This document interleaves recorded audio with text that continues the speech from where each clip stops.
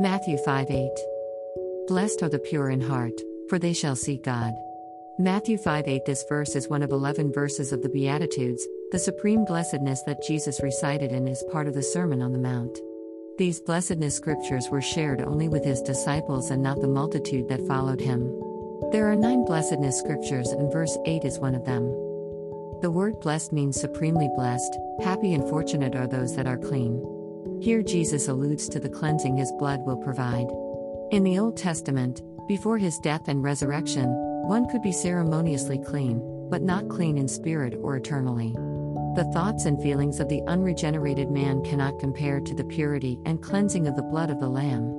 As children of God, our thoughts and feelings are spirit-influenced and led. That was impossible without the Holy Spirit, who did not come to indwell in the born-again man until Jesus went to be in heaven. The pure in heart are those who are born again. We are supremely happy and fortunate because we will see God. That means that he will appear and we will gaze and behold him as we contemplate his glory. There will be much to contemplate. There is so much that we don't know about God. As we behold him, we will be learning more and more about him. And just like the elders before him, we will bow down and praise and glorify him each time we learn more about him. Revelation 4.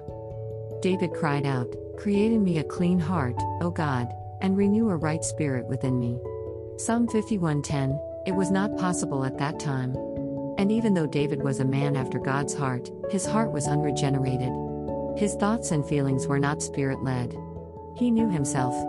He knew what he needed. He loved God and yearned to have a clean heart and a right spirit. What a joy it must have been when Jesus appeared in paradise and taught the Old Testament believers and took them to heaven with him. Wherefore he saith, when he ascended up on high, he led captivity captive, and gave gifts unto men.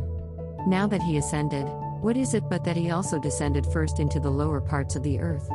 He that descended is the same also that ascended up far above all heavens, that he might fill all things. Ephesians 4:8-10. When Jesus arose, they arose with him. And the graves were opened, and many bodies of the saints which slept arose, and came out of the graves after his resurrection, and went into the holy city, and appeared unto many. Matthew 27:52-53. But Peter gives us a better picture, saying that the Old Testament saints were in prison. And yes, it was like a prison.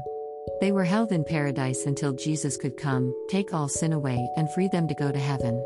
For Christ also hath once suffered for sins, the just for the unjust, that he might bring us to God, being put to death in the flesh, but quickened by the Spirit, by which also he went and preached unto the spirits in prison.